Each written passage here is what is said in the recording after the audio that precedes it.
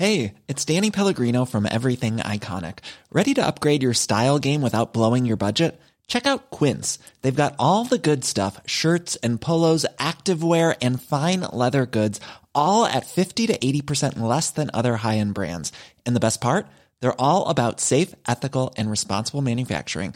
Get that luxury vibe without the luxury price tag. Hit up quince.com/upgrade for free shipping and 365-day returns on your next order. That's quince.com/upgrade.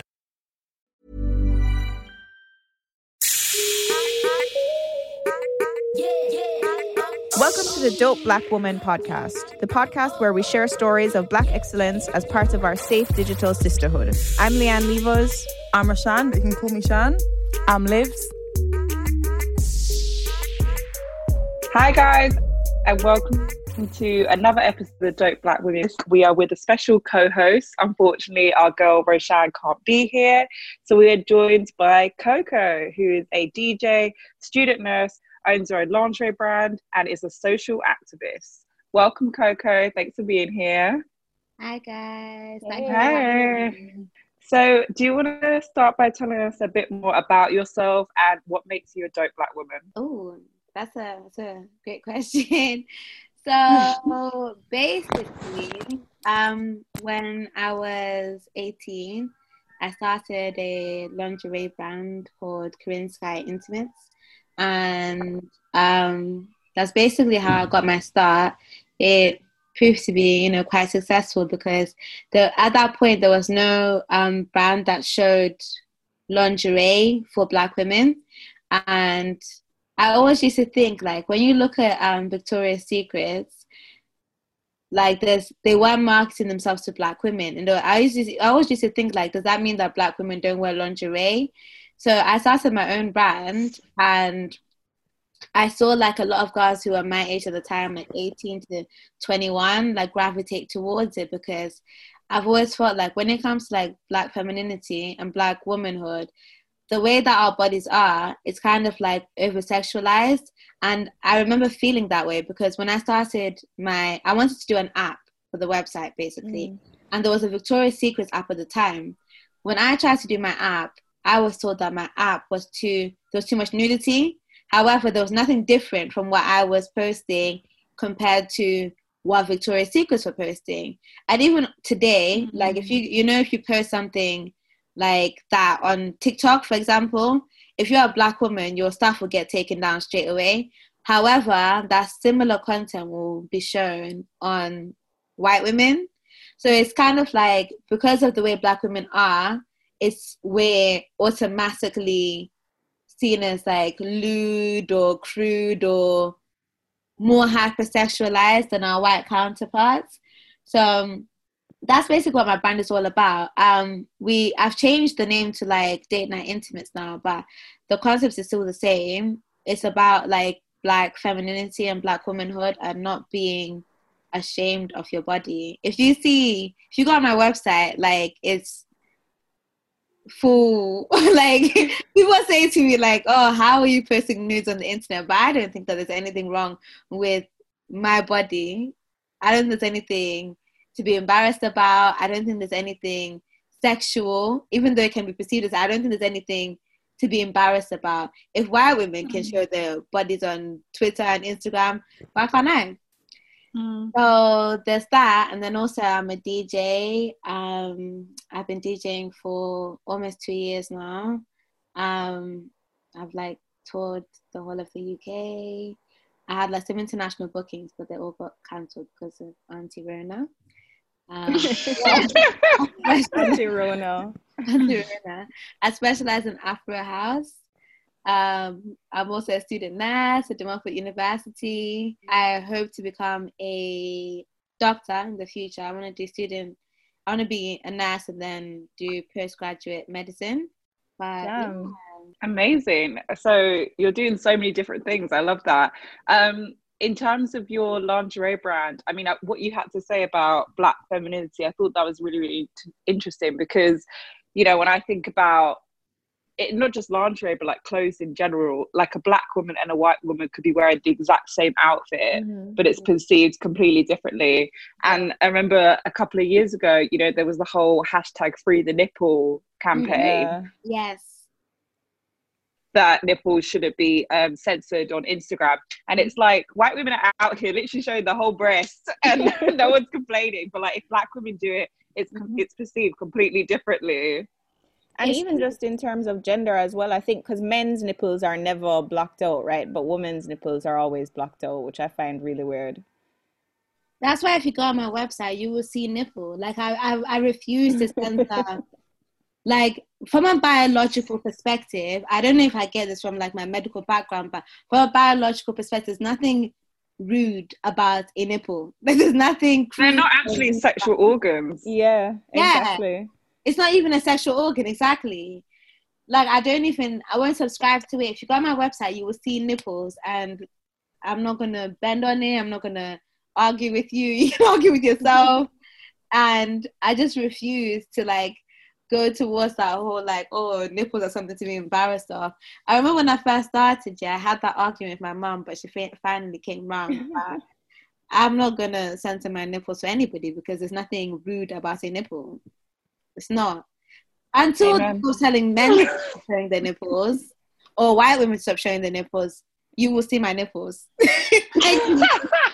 You will see my nipples today.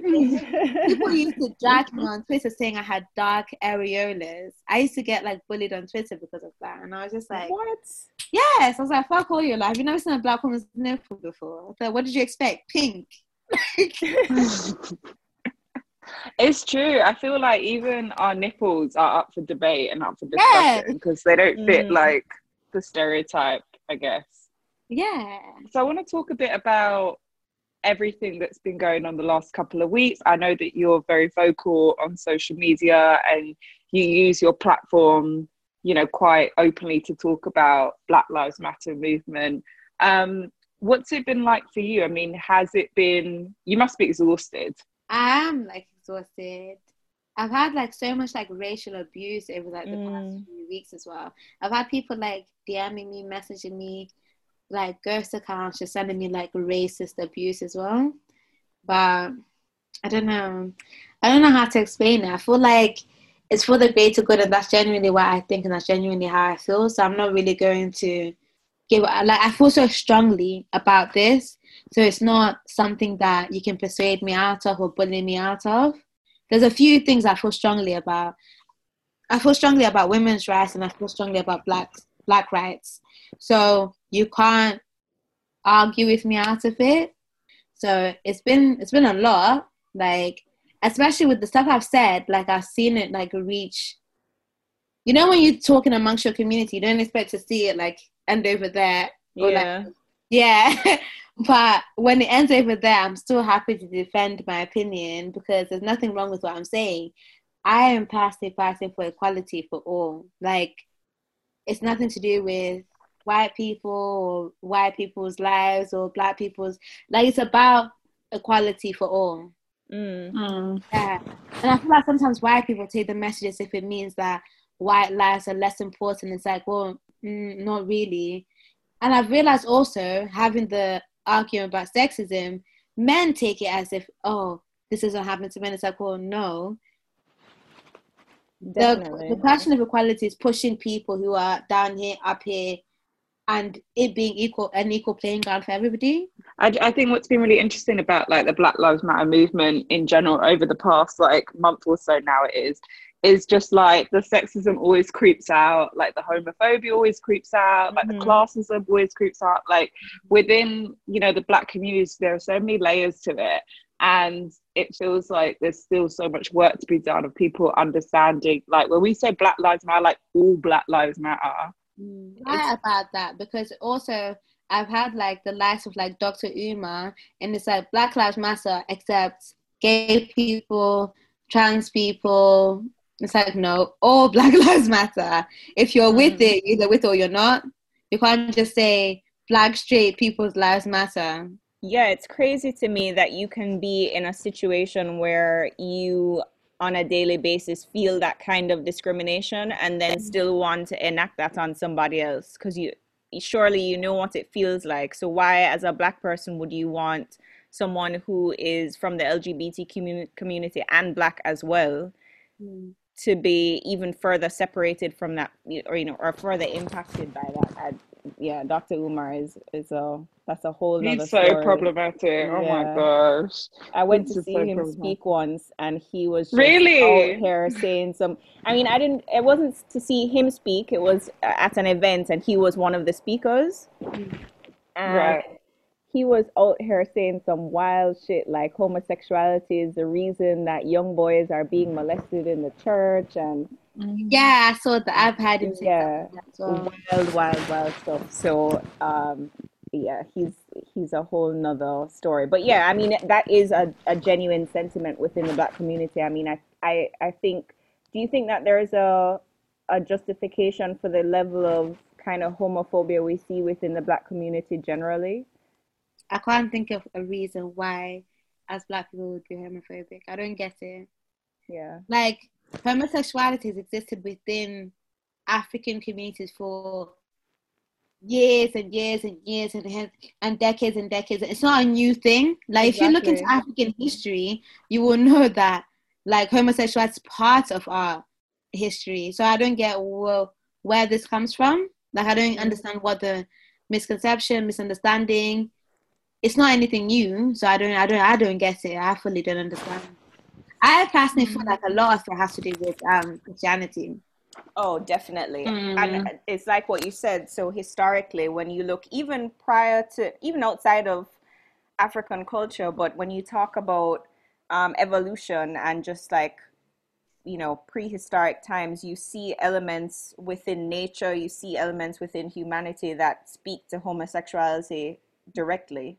So it's crazy to me that now we're in this society where people are not being accepted because of what they choose to do in their private lives. Yeah, I mean, like this, it's kind of, I guess, a simplified version is, when Westerners came to African countries and to other parts of the world, and brought Christianity with it. It's kind of like that. Those values and those norms have never really left, almost, and they've become so ingrained that now people don't question it. And what's ironic is it's almost become the opposite. Like, a lot of people think, it's a Western view about homosexuality. That's not how we do it around here. And like, it's so ironic because it's like, naturally, if you're looking into your history, you'll know that this wasn't something that was created on this land almost. It's mad. So for you, Coco, how does that feature into your own life? I mean, coming from an African family and an African background, like, what was your experience in terms of embracing your sexuality, and how do you identify generally, I guess, should be the first question. But then how was that process of kind of coming to that realization and expressing it to your community? My family is like very religious. Well, yeah, they are very religious. I was brought up in a Catholic family, and also I went to a Catholic school. Wow. So having gone to a Catholic school, they don't talk about stuff like that. Like, having realized, being an adult now, Catholic school is so toxic. Like, it's such a toxic environment. It doesn't prepare you for real life. It literally does not prepare you for anything. If you go to Catholic school, they don't even talk about, like, sex at all. They don't talk about it. The idea of even condoms is like, they don't talk about that, because obviously as a Catholic they don't believe in they don't believe contraceptives. Yeah. So they don't talk about condoms at all. They don't talk about sexuality, because homosexuality is against religion. So having gone from being brought up as a Catholic, having gone to Catholic school, and also being Black African, you can imagine the level. That's a lot. Yeah. Like homophobe central. Like, homophobe central. However, I'm lucky because my mom, she's very open-minded, and she literally has sent me to a Catholic school because she wanted a better education for me, and they did offer a good education when it comes to maths, English, other stuff, science. However, the views that they try to instill on the children are completely wrong. So she always used to counter those views that they try to instill us with just being open-minded. And I would say that she's very open-minded. However, when I speak of like the other members of my family, they're not so open-minded. They're like against anything to do with homosexuality, bisexuality, anything to do with having sex. They're against it.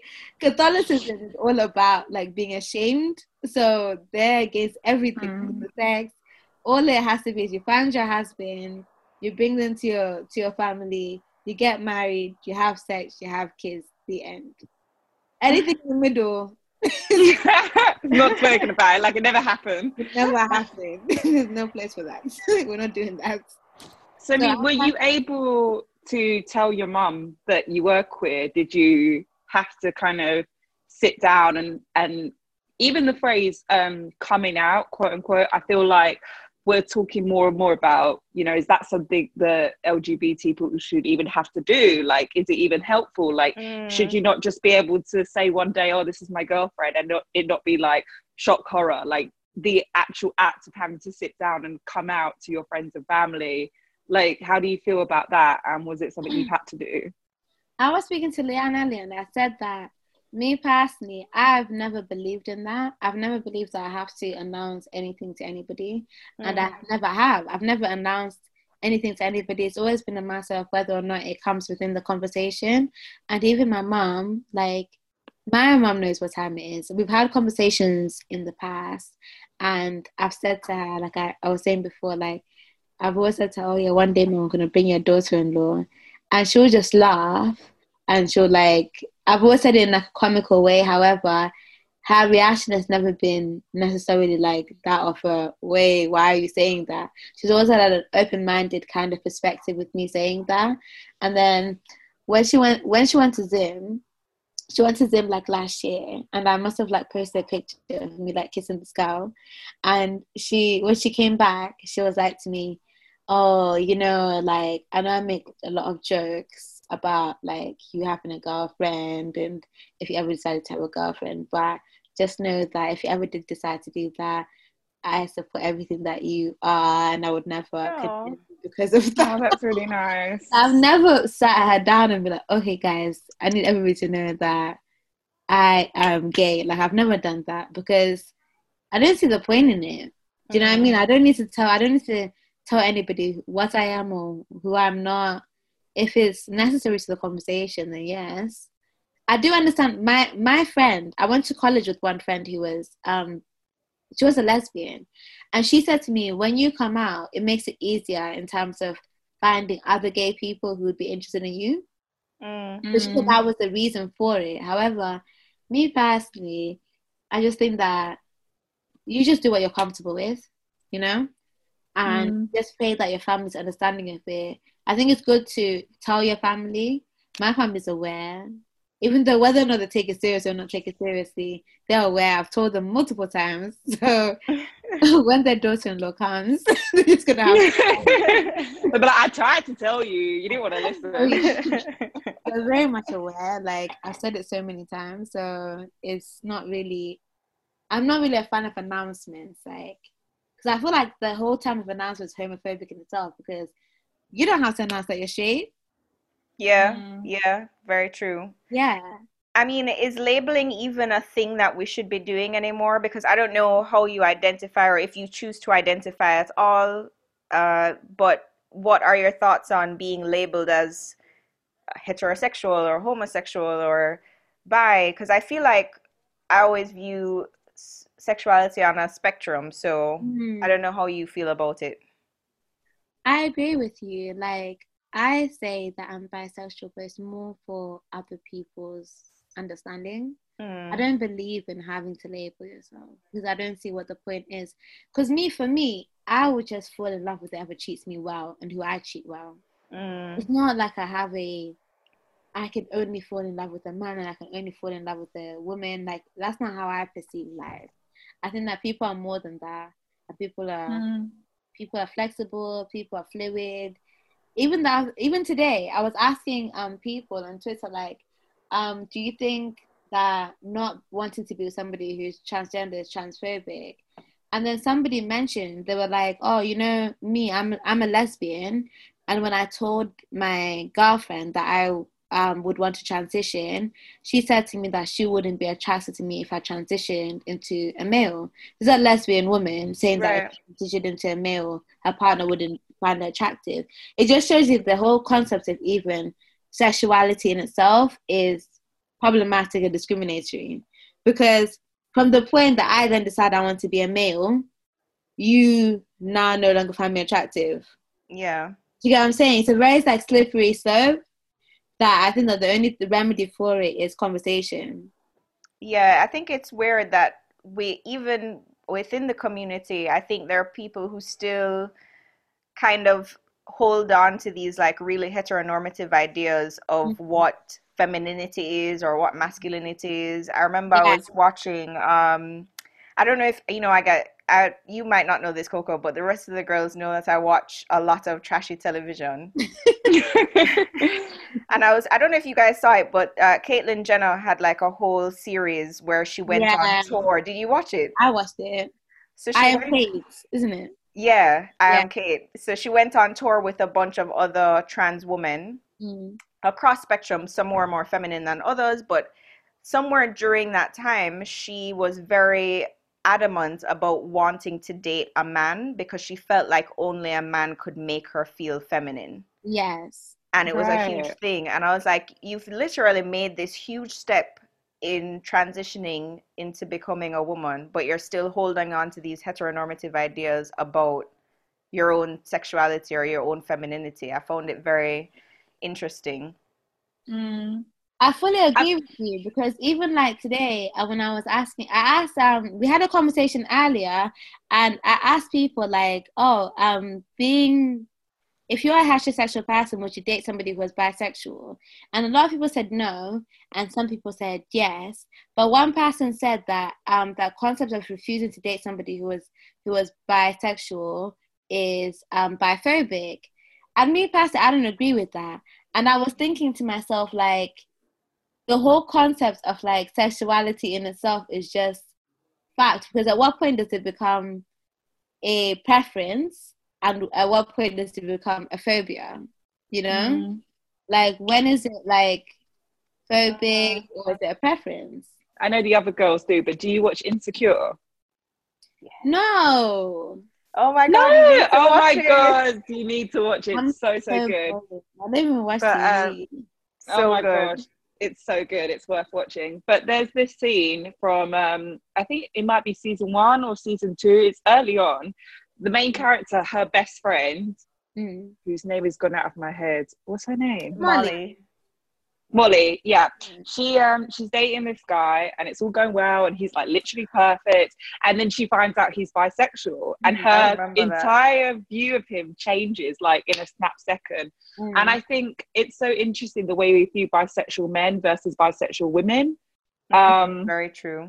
That like bisexual men, I'm not saying I agree with this, I'll say this is a stereotype, are like somehow more gay, and bisexual women are somehow like doing it for like male attention and to be fetishized. Have you found that has been reflected in your own experience and your own like conversations you have with your friends and stuff? In terms of like bisexual men, I've realized that a lot of people, they want to date people who have like, you know, a preference that aligns with them. And also I've realized that when it comes to bisexuality in terms of men, a lot of women feel like if a man is bisexual, they're somewhat feminine and they don't want to date somebody who they feel is feminine. Also, another thing that I've realized is that when it comes to bisexuality for men, is that women feel like they don't want to be with somebody who is using them as a gateway to whether or not they decide to be gay or to be straight. And the third reason is that they think that if a man is bisexual, they can't trust them. Like they can't trust them based on are they attracted to men. If they say they're going to go chill with the guys, that's a problem. If they're going to go chill with the girls, that's a problem. they feel like it's just too much stress on who they're going to go chill with. So yeah, it's complicated. But somebody was arguing with me saying that that's biphobic, but I feel like each situation is valid, because I had seen this video of this woman who she got in with her partner. She came out to the partner as a lesbian, and then the partner had said that, you know what, if you want to explore your bisexuality within our relationship, you're more than welcome to. So she started dating girls and having sex with girls. Once she started dating girls and having sex with girls, she found out that she was actually a lesbian. So she ended up breaking up with the man.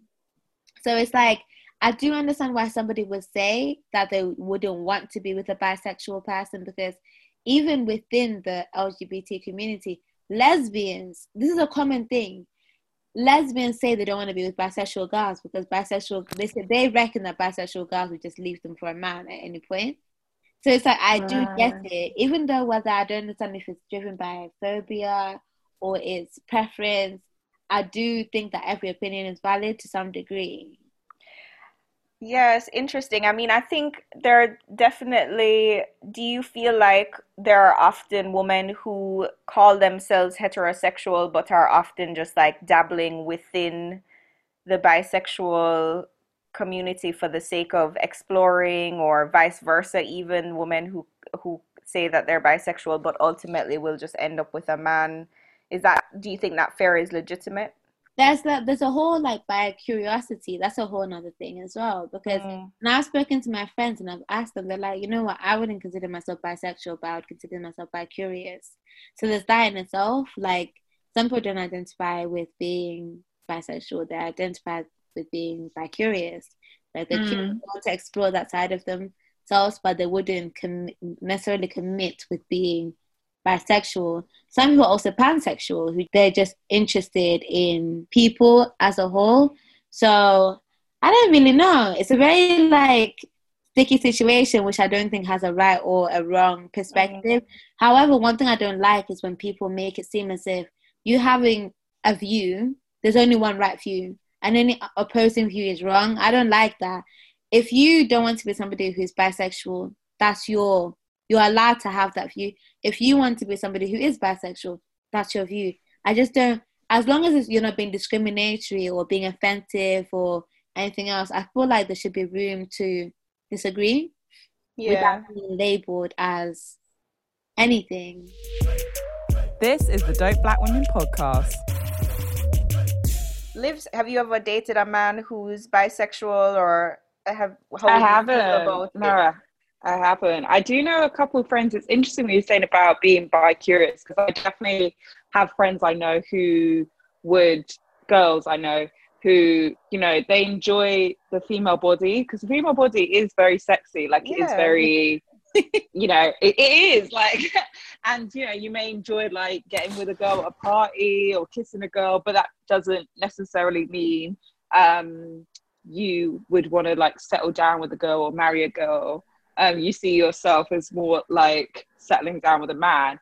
But I always, like, I don't know, I kind of think that is that not offensive to bi people? Because I think that, like, for a long time within the LGBT community, there's been this idea that bisexual people are, like, selfish, or that, like, oh, they just need to choose a side, like, they just need to, like, who are you actually attracted to? Like, they want the whole pie. Like, I've heard that narrative before. So I mean, like, Coco, is that offensive to you? Like, is that something that that still comes up?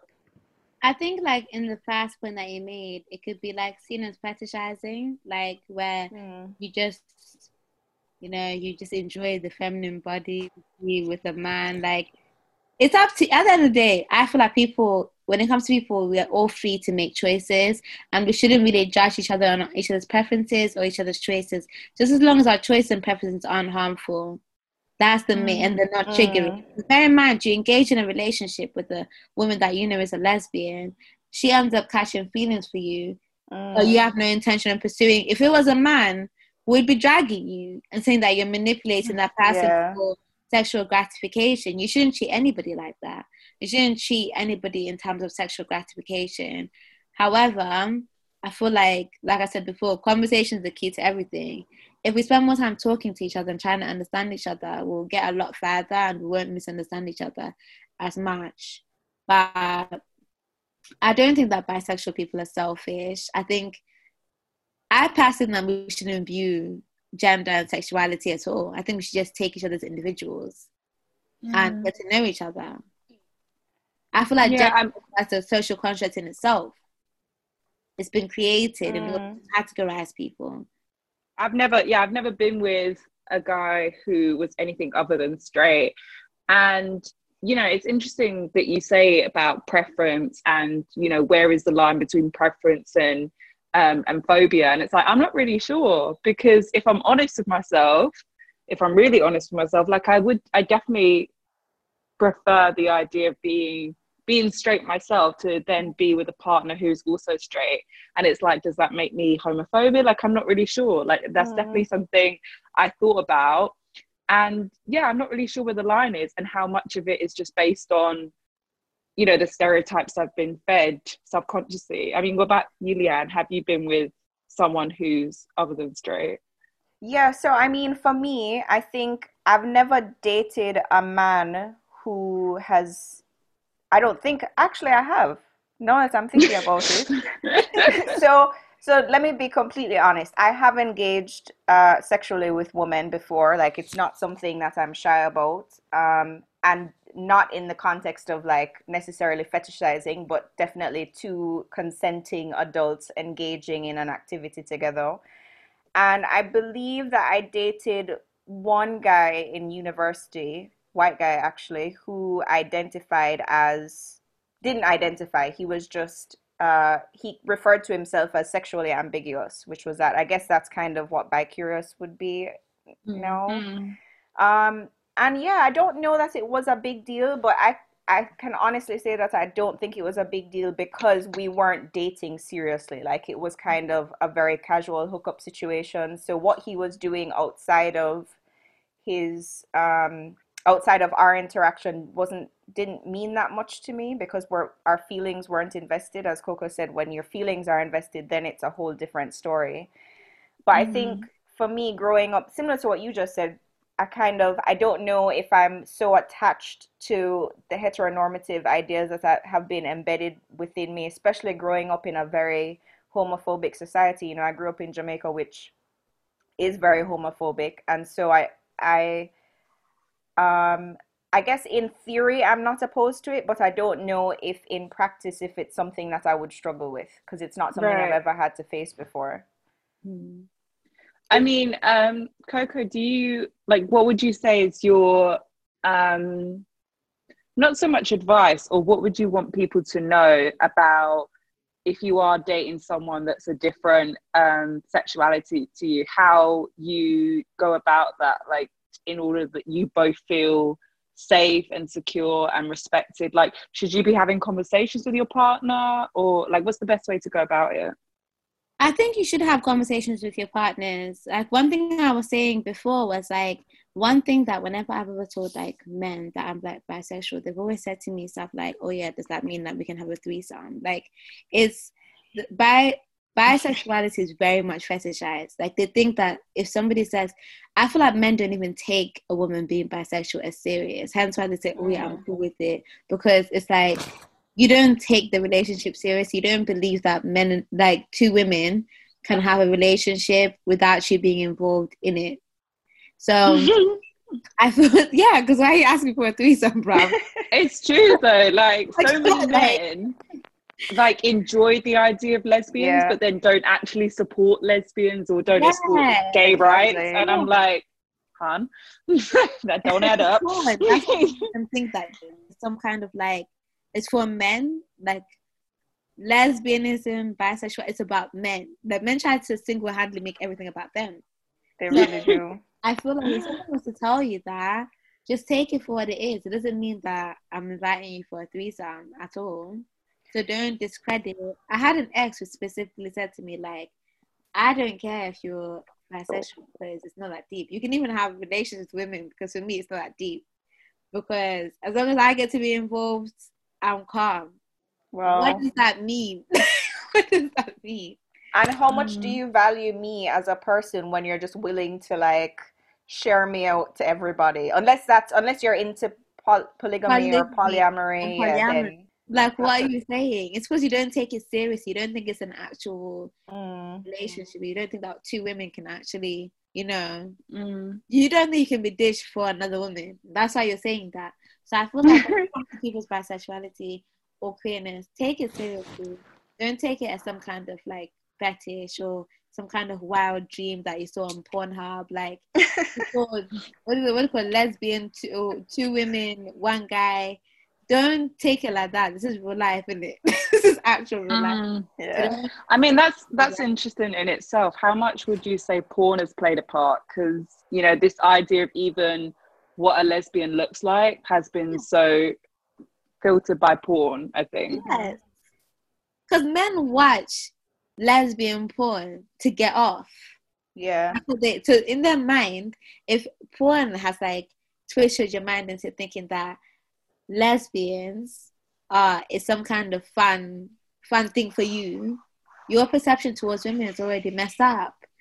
However, the funniest thing about porn is like men will see women having sex and they'll be like, oh yeah, I'm gonna get off on that. But if they saw two men having sex, it's like, no, it's a no from me. You know what I find interesting though is that many men are very homophobic, right? They don't like the idea, as you just said, they don't like the idea of getting off to two men having sex. They're very willing to have for two of them to have sex with a woman. Like, how does that filter? Like, you're not gay, but you want to have sex with another man and a girl. I said this. I don't understand it. I fully don't understand it. But I think that personally, like when I had that conversation with guys who said they've done that before, and they said to me, like, it's based on misogyny. Like they feel like the two of them, they're degrading a woman and that's what they're getting off on. That's what I've had on multiple. It's a power struggle. Yeah. I've asked it on so many guys, like, why do you, because you know what it is, why I always ask that question. I had a friend who went to prison because he was involved in that kind of situation. Him and his friend had sex with a girl and then it ended up being a rape. So then she reported the both of them and they both went to prison. So whenever I meet guys, I always ask them, like, what's your view on that kind of situation? Like, how do you feel about that? And why do men think it's okay for multiple men to engage in a gang bang of one woman? And they've always said that what they like about it is because they feel like they're getting off on the fact that they're disrespecting a woman. Wow. So it's all based on misogyny. Wow. Yeah, that's what it's about. Because there's no reason why 2, 3, 4 guys would have sex with one girl.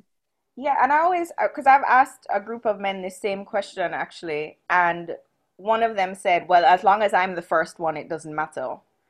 And I'm like, but you, and then everybody else after you, like you're still in the room, you're still naked with other men, you're still engaging and watching this woman be, like, as you said, degraded. But so it boggles my mind. Like, it's actually shocking that somebody has come out and said that they get off on the idea of degrading a woman. Like, that's cold.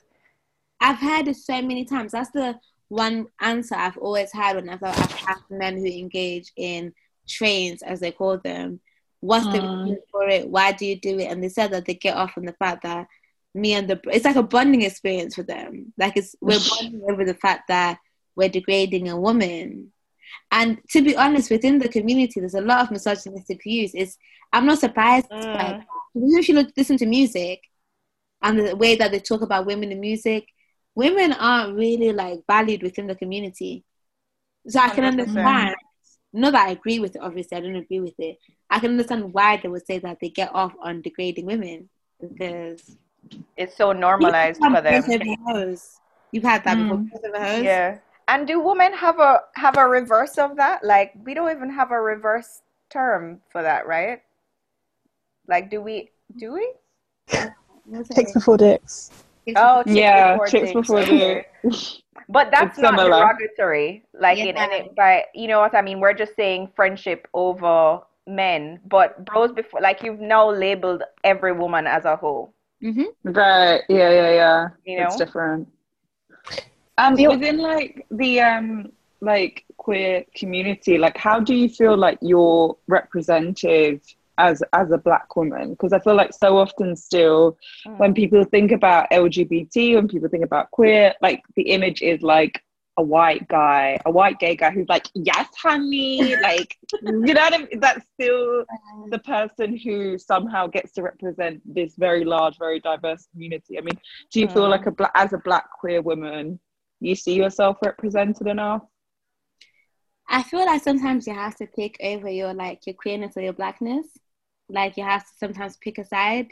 And I've seen like conversations like that which make you think like, okay, am I queer? Am I Black? Can I not be both? Because there's a queer struggle, there's a Black struggle. But sometimes even within the queer community, I've seen like queer conservatives who they hate Black people. They don't want you to be even involved in the conversation. I've also seen Black people who hate queer people. They don't want them to be involved in the conversation. So it's kind of like, can I not be both?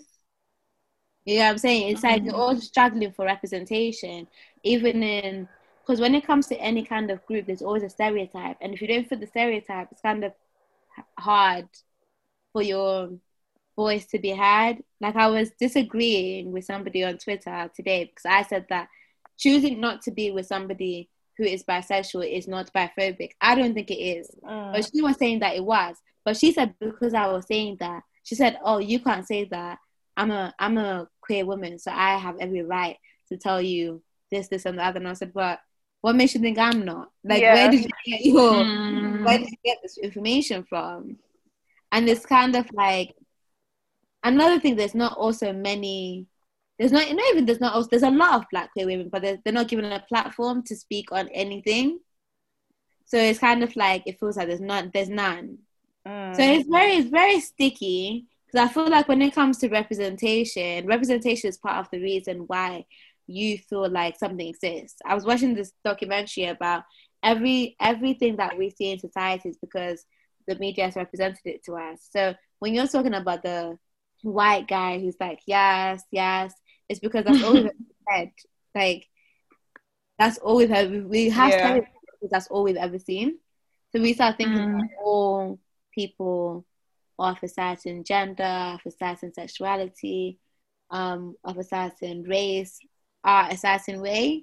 Even when you think of race, you know, the angry Black woman trope, like we've seen that in movies, we've seen that in TV shows, so that's why we start thinking it's normal. So I think that to combat that, we need to have more conversations like this, and we show that when it comes to queerness, sexuality, it doesn't really have a face. It can't look like anything. This is Dope Black Chat. It's interesting because I think with everything that's been going on recently around the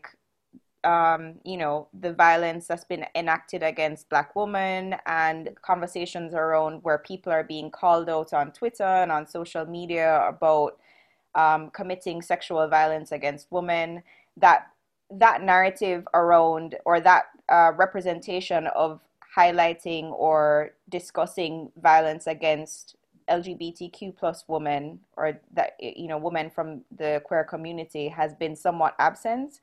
And I'm just wondering how you feel about what's been going on recently. Have you seen anything that highlights, victimization from that community and everything that's been going on?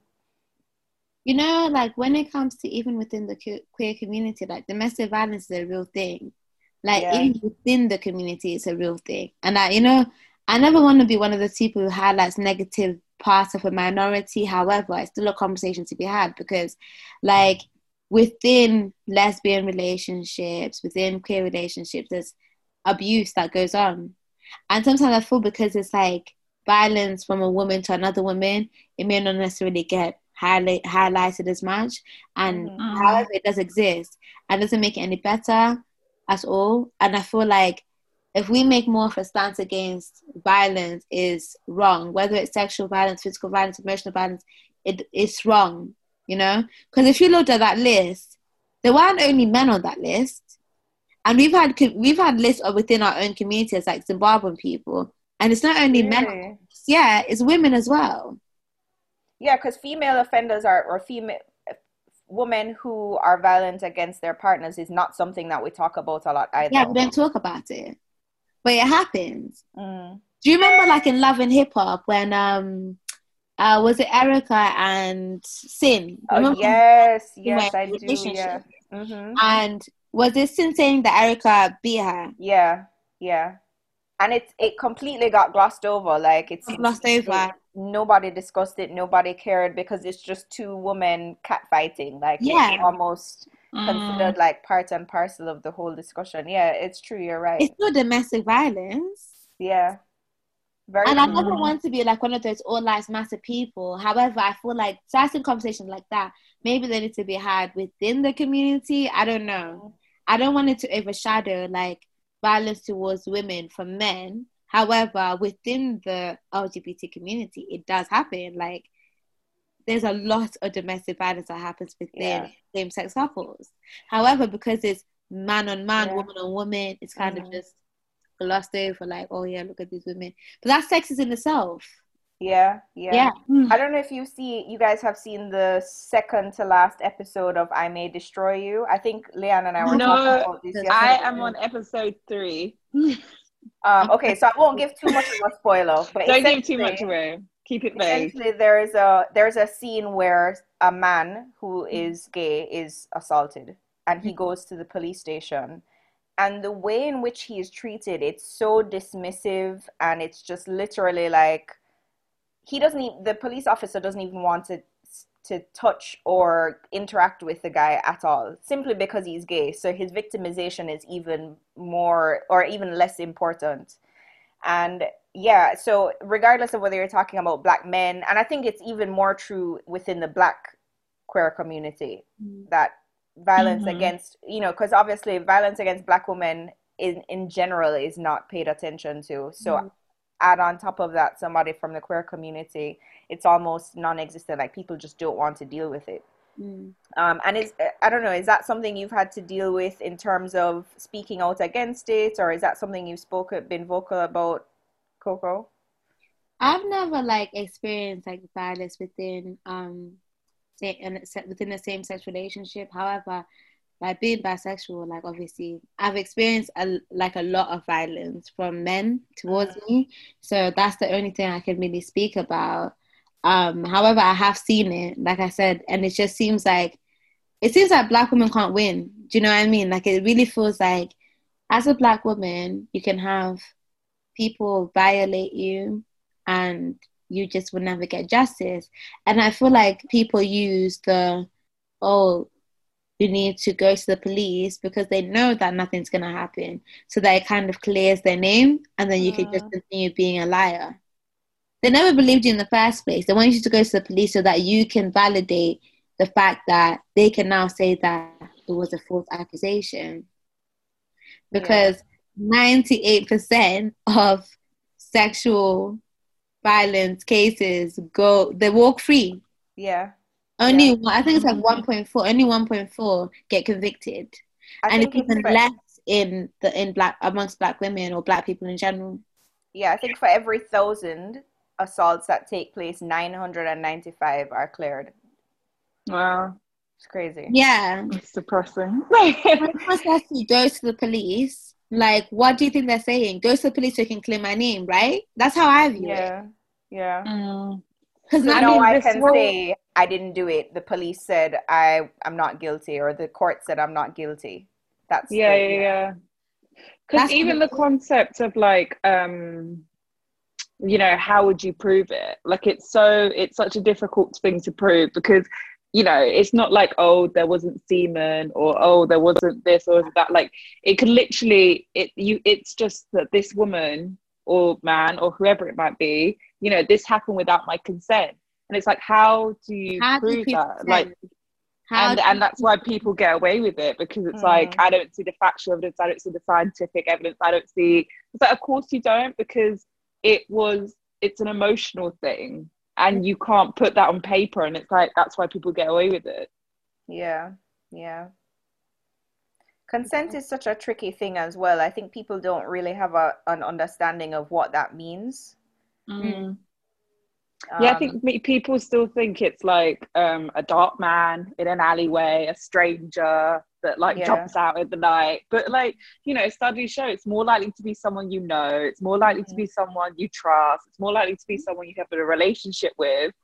And I think most people still don't get that. Yeah, I was just gonna say you don't have to scream no for that to be deemed as like there are many ways of denying somebody. Unless you get explicit consent, coercing someone, or as Coco just said, grooming someone into saying yes is just as bad, or having sex with somebody when they're inebriated or when they're on drugs. So this whole, you know, as we mentioned, it has been trending a lot on Twitter recently. It has been trending, particularly on Black Twitter. This, you know, people getting called out, people coming forward with their own stories. Coco, as someone who is quite active on social media, you have this big following, you've also experienced violence yourself. Is it helpful, these conversations, like to kind of just like that people are calling people out and sharing their stories on such a public platform? Like, is it doing more harm than good? Because I've seen some posts that I think have been quite triggering to me personally. You know what, I personally, like I said the other day, that I personally think that when people are calling out their rapists and sexual abusers, it's for more about protection for other women. It's not about cancelling the person. If you don't want to cancel the person, that's a you problem. But at least women know that, you know, this is what's happened in the past, and they can choose to whether or not take that information. They have some kind of like, they know what's going to happen. Do you know what I mean? They know like some information about how men have treated women in the past. And when it comes to certain individuals, in the first list, I saw people that I knew in that list. And even though I didn't put them on the list, I fully believed it because I've had very similar experiences than some of the people who put them on the list. In the Zim community, there's another list going around, and there's people on there that I know and that I've had similar experiences with as well. So I'm thinking, for me, I think it's about safety for women. So I back it 100% because being a sex offender, men don't believe, like men, society in general, do not believe a man being accused of a sexual offense. They don't. So I don't think no one's ever been cancelled for being a sex offender. Yeah, there's always people there ready to back them and support them. So it's not going to do anything to your life. It's not going to do anything to your career.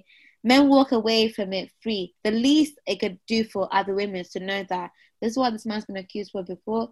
If you decide to pursue the relationship, it's at your own risk. Yeah. That's why I think it's so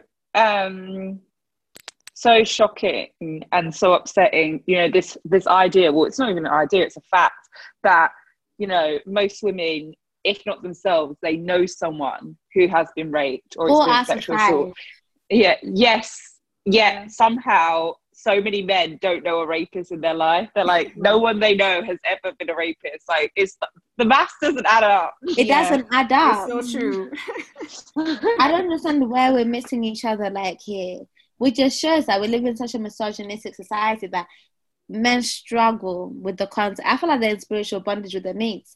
That they refuse to believe that their mates could be capable of... And I don't really refuse to believe it. I think that they too are capable of it, so they don't want to condemn their mates for it. Yeah, it's very much about like recognizing that if my friends are capable of this, then what makes me any different given the right or the wrong set of circumstances. I was talking to one of my friends yesterday, and we were talking about the whole thing about on Twitter and the list and everything like that, and how surprised they were to see some of the names. And I was just like, well, do you know anybody? And he was like, no. None of my friends would do anything like that. And I was like, but you know so many girls and we have very overlapping circles. You can't tell me that if every other girl that you know has potentially been abused, that one of your mates, like one in 3 of your friends, hasn't done something that could be considered as assault or rape even.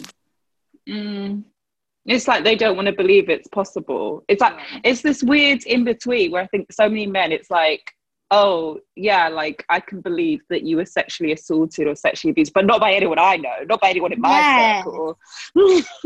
And it's like, you know what, like within our community, there's this one DJ, he got 14 accusations. 14 accusations of sexual assault. And I know this guy, right? So I'm talking to his cousin. His cousin messaged me and it's like, oh, I know my cousin has his moments, but I know he wouldn't be capable of that. And I'm thinking to myself, like, well, do you carry his willy in your pocket? Yeah, how do you know? I don't understand it. Like, I don't understand how you can say he's not. How do you know? Like, how do you know? And you know what's so hypocritical about that narrative is that so many men will say, I saw a tweet the other day that was just like, may all you false accusers know no peace. And I'm just like, so why are we automatically assuming that that all of these women are lying? It's like when the whole thing about Bill Cosby came out, all 50 women must have been lying about the fact that he had sexually assaulted them. So you choose to believe this one man over 50 women who are saying the same thing, telling the same stories, and still somehow it's a conspiracy theory against this person. That's mad. How can so many people like, what are you that everybody has it against you? Are you the FBI? That's what I don't understand. Like, this guy said, I know he's made a few enemies, but my cousin's not like that. I'm like, what? Like, do you have his willy in your pocket? Yeah. Do you have it?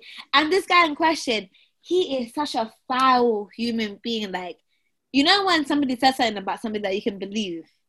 Yeah. You're like, yeah, that sounds believable. That sounds believable. They're no angel remotely, not even a little bit.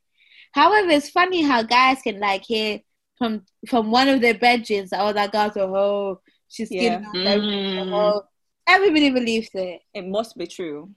But 14 women come and say that this person has sexually assaulted them. That's not my guy. That's not my guy. That's not my guy. No, it can't be. So, I mean, what do you say to both of you? What do you think would actually make a difference? Like, where do we go from here? Because it feels so exhausting at this point. Boy. You know, we've had Me Too, we've had Black Lives Matter, we're having all these movements, and yet again and again and again, Black women are just the bottom of the pile. We're the bottom of the pile because Me Too was like a white feminist movement. Black Lives Matter is about Black men. Black women don't have a movement. No one seems. I would have thought that Black men would have been the forefront of the conversations that are being had right now, but they're the ones who are the first to like suppress what we're saying. Yeah, 100%. But Me Too movement has so many white feminists. They don't care about Black Lives Matter. You won't see them saying Black Lives Matter. They'll be saying All Lives Matter. So where do we sit as Black women? Like, where do we sit? Even like within Black Lives Matter, if you go outside of Twitter, if you go to like general public, like most people, okay, yeah, they know George Floyd's name, but you say Breonna Taylor, they're like, who? Toyin. They have no clue who Toyin is. They have no clue who Breonna Taylor is. And these are women, like, it's ironic to me because Toyin specifically was advocating on behalf of Black men. And here, again, she goes missing and nobody cares. She's now found and she's been unfortunately passed away, or she's been killed, I assume. And nobody cares. Or Black men specifically don't care. And it does feel like a very, very hopeless situation. And I think maybe it's just about not understanding that because people don't care, we just have to continue. I genuinely don't even have an answer, which is very sad to say, because I can't say that we can depend on Black men to join us. Can't say that we can depend on white women to join us either. So what do you think, Pippo? I was saying to my friend the other day, like, why is it that you lot are so willing to take our voices to join your movement, but when it comes to Black women, you've got every excuse under the book. Like, you've got every oh, she's lying, we need evidence. Have you ever needed evidence when it comes to a Black man being like... Preach! I've never needed evidence. You told me that you face injustice, I'm in front saying, don't do that to my Yeah. family, don't do that to my people. However, when it comes to Black women, we need a business plan, a We case need- proposal, we need a logo, we need branding. Like, you know how messed up that is? Why do we need to prove ourselves? We not only need to prove ourselves to white people, to white women, to white men, we also need to prove ourselves to Black men. Black men don't believe Black women when it comes to rape. They don't. It's a small percentage when it comes to sexual violence towards Black women. They won't back us. They won't. And it's so disappointing. And I don't really know, like you said before, Leanne, I don't really know like what we're supposed to do about it. It's just so disappointing. And it's like when you then decide you're gonna be like a super feminist and you're like, fuck men, they just call you angry and feminine and they label you as something that you're not. But it's like you're so disappointed at the fact that Black men just refuse to fight for us. You remember when Joan Boyega said that we need to protect Black women? Yeah. And you And know what men came after him. They retweeted. But every time when it comes to protecting Black women, it's like all I see are Black women around. I don't see no men around. Yeah. Yeah. Because they see it's an attack on them. I say we just build our own community of Black women, and occasionally we can let some men in whenever Every now we and need again. to, and then they can go. Black men need to be allies to our fight. It's like white people. You know how in the fight for Black Lives Matter, we have white people who are allies, but it's our fight. Black women, you know, another thing that pisses me off here is how ready, as Black women, we are ready to cancel each other. Yes. Yes. That upsets me. Over nothing. Did you see what they were talking about Annie Jaya? Did you see that? Oh no, I didn't see that. Basically, right, there's this guy called J2 Ocean, aka Jesse. I heard about him. He's just a bad mind you. He's been caught offside when it comes to colorism. He's been caught outside. Somebody literally came out and accused him of raping her. He was caught offside again. He came out. He didn't even acknowledge anything. He just started calling the girl names and calling it everything but a child of God. Annie Jaya had done a video with him in the past. So the people, once this guy decided to deactivate, the people decided to go for Annie Jaya. I'm thinking like, have you been on his YouTube channel? He's got his own YouTube channel. My problem was he's got his own YouTube channel. Yeah, you all just decided that you're going to go pick on Annie Jaya. Why didn't the same thing go for every single other person who done a video on him? It didn't go for them. It just went for Annie Jaya. Whether or not her response was correct or not, why as us Black women, as a collective, why are we so ready to cancel each other before we are ready to cancel Black people who do us wrong, like Black men? Yeah. Because this guy has been on the platform. He's been on the platform doing a madness, saying colorist shit. We all followed him. I followed him. Everybody else followed him. We didn't cancel him for saying that dark-skinned women are ugly. However, we're all ready to cancel Annie Jaya because she didn't come out and say that I'm going to delete the video with Jesse and I rebuke everything that he said. Yeah. I don't agree with that. I feel like we need to give each other a bit more sensitivity as Black women. The same energy we have for the people who are doing us dirty. Yeah. Just have the same energy to be a bit more sensitive towards our own. Because at the end of the day, if we're going to build an army and support each other and protect each other, how can we support each other and protect each other when we're so quick to cancel each other over stuff that doesn't even have anything to do? If you're problematic, be problematic. But why are we cancelling another Black woman for association when she didn't even know? Yeah. And I think that's what we try to do with Dope Black Women is literally, Shan says this all the time, we try to get women to be their multifaceted selves. Whether that's problematic, I mean, I know I've said some real toxic shit on this podcast before. You know, we try to speak honestly to let women know it's okay to make mistakes. It's okay to change and your it's okay mind. to learn. Yeah, exactly. We have to. Otherwise, what's the point, you know? Otherwise, we're being fake.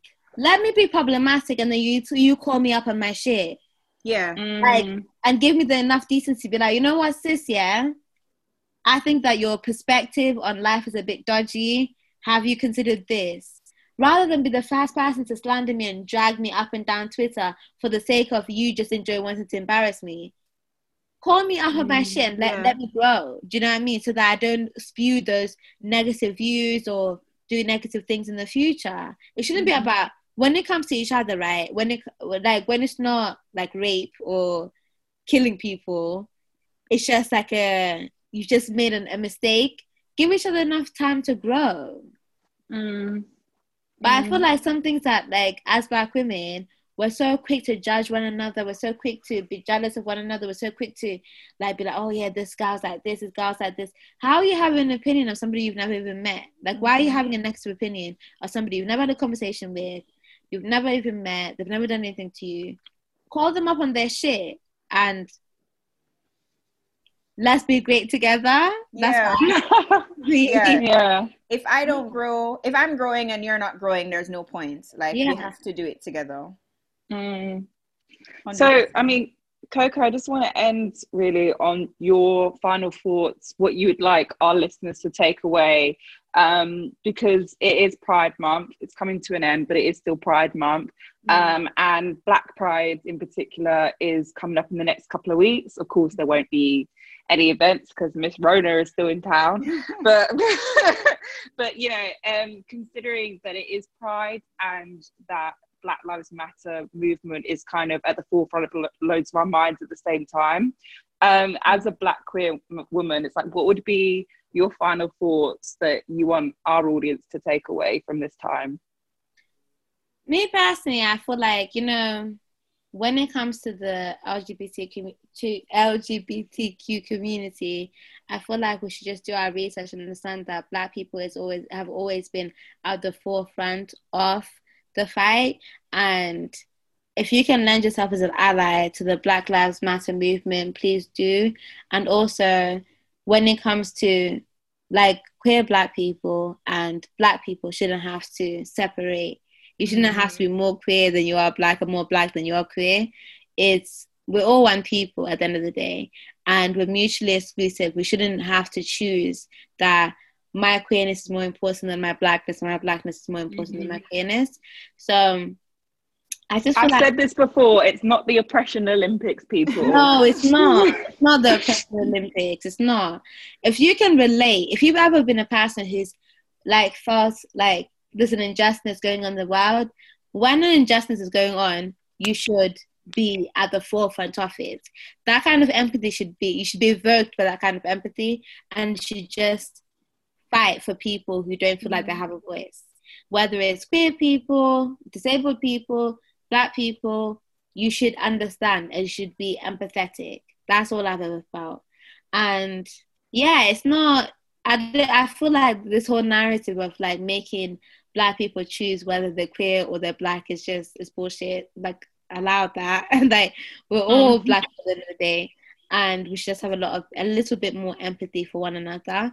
So when it comes to like trans people being killed, when it comes to gay people being gay Black people being killed and trans Black people being killed, we should have just enough empathy for them as everybody else.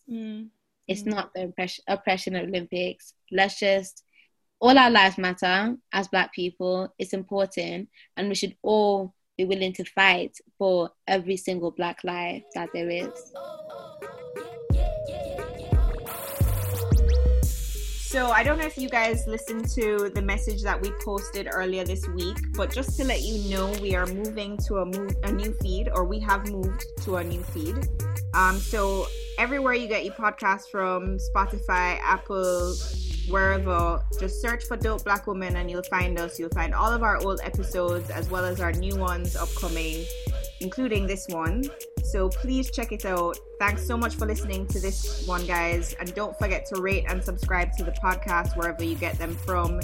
So on Twitter and Instagram, we are Dope Black Woman 1, and on Facebook, we're Dope Black Woman.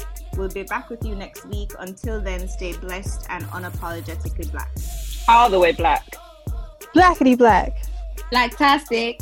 Hey!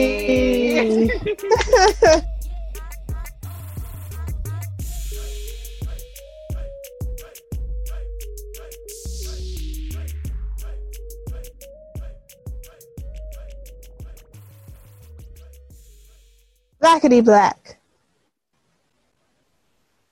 That's you.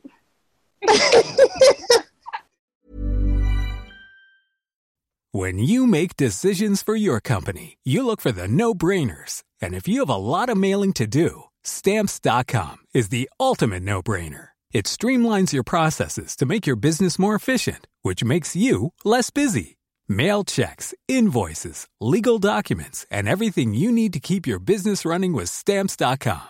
Seamlessly connect with every major marketplace and shopping cart. Schedule package pickups and see your cheapest and fastest shipping options from different carriers, with rates up to 89% off USPS and UPS rates. And with the Stamps.com mobile app, you can take care of mailing and shipping wherever you are. Make the same no-brainer decision as over 1 million other businesses with Stamps.com. Sign up with code PROGRAM for a 4-week trial, plus free postage and a free digital scale. No long-term commitments or contracts. That's Stamps.com. Code PROGRAM.